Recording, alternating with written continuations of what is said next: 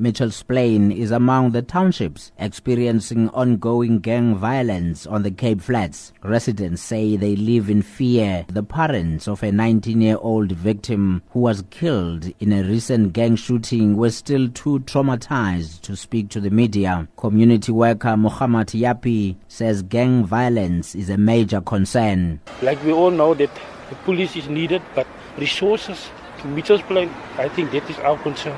I think we don't get the resources we need actually, especially now with the gang violence going on. The community is in fear at the moment because as soon as they hear something, they want to hear about the children's safety at schools, people who's going to work. So from our side, we need police visibility. Mitchell's Plain Community Policing Forum chairperson A.B. Isaacs says the current gang violence requires more than just additional police in order to stabilize the situation. What has been happening for the past week is that the shooting has been out of proportion. As the leadership, we've agreed that we'll be calling on the minister in particular to have a special intervention team that would report to the minister directly in terms of the results, in terms of the outcome, so that we can have a stabilized Mitchell's Plain at the end of the day.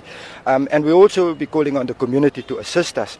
Isaac says other government departments as well as the private sector have a crucial role to play in ensuring a safer Mitchell's Plain. Meanwhile, the Western Cape Police say a response team led by intelligence agencies and senior police officers will be deployed in the affected areas to quell the gang violence. Spokesperson F.C. Van Wyk. The team of brigadiers is supported by forces comprising of public order policing members, detection teams, tactical response teams and stabilization unit members, as well as intelligence operatives to bolster capacity at cluster and station levels. They will conduct operations, random searches and intelligence-led raids at identified places. They will be supported by other law enforcement agencies, neighborhood watch members and volunteers. Van Wyk also appealed to communities to work with SAPS members deployed in the areas. I'm Mabuya in Cape Town.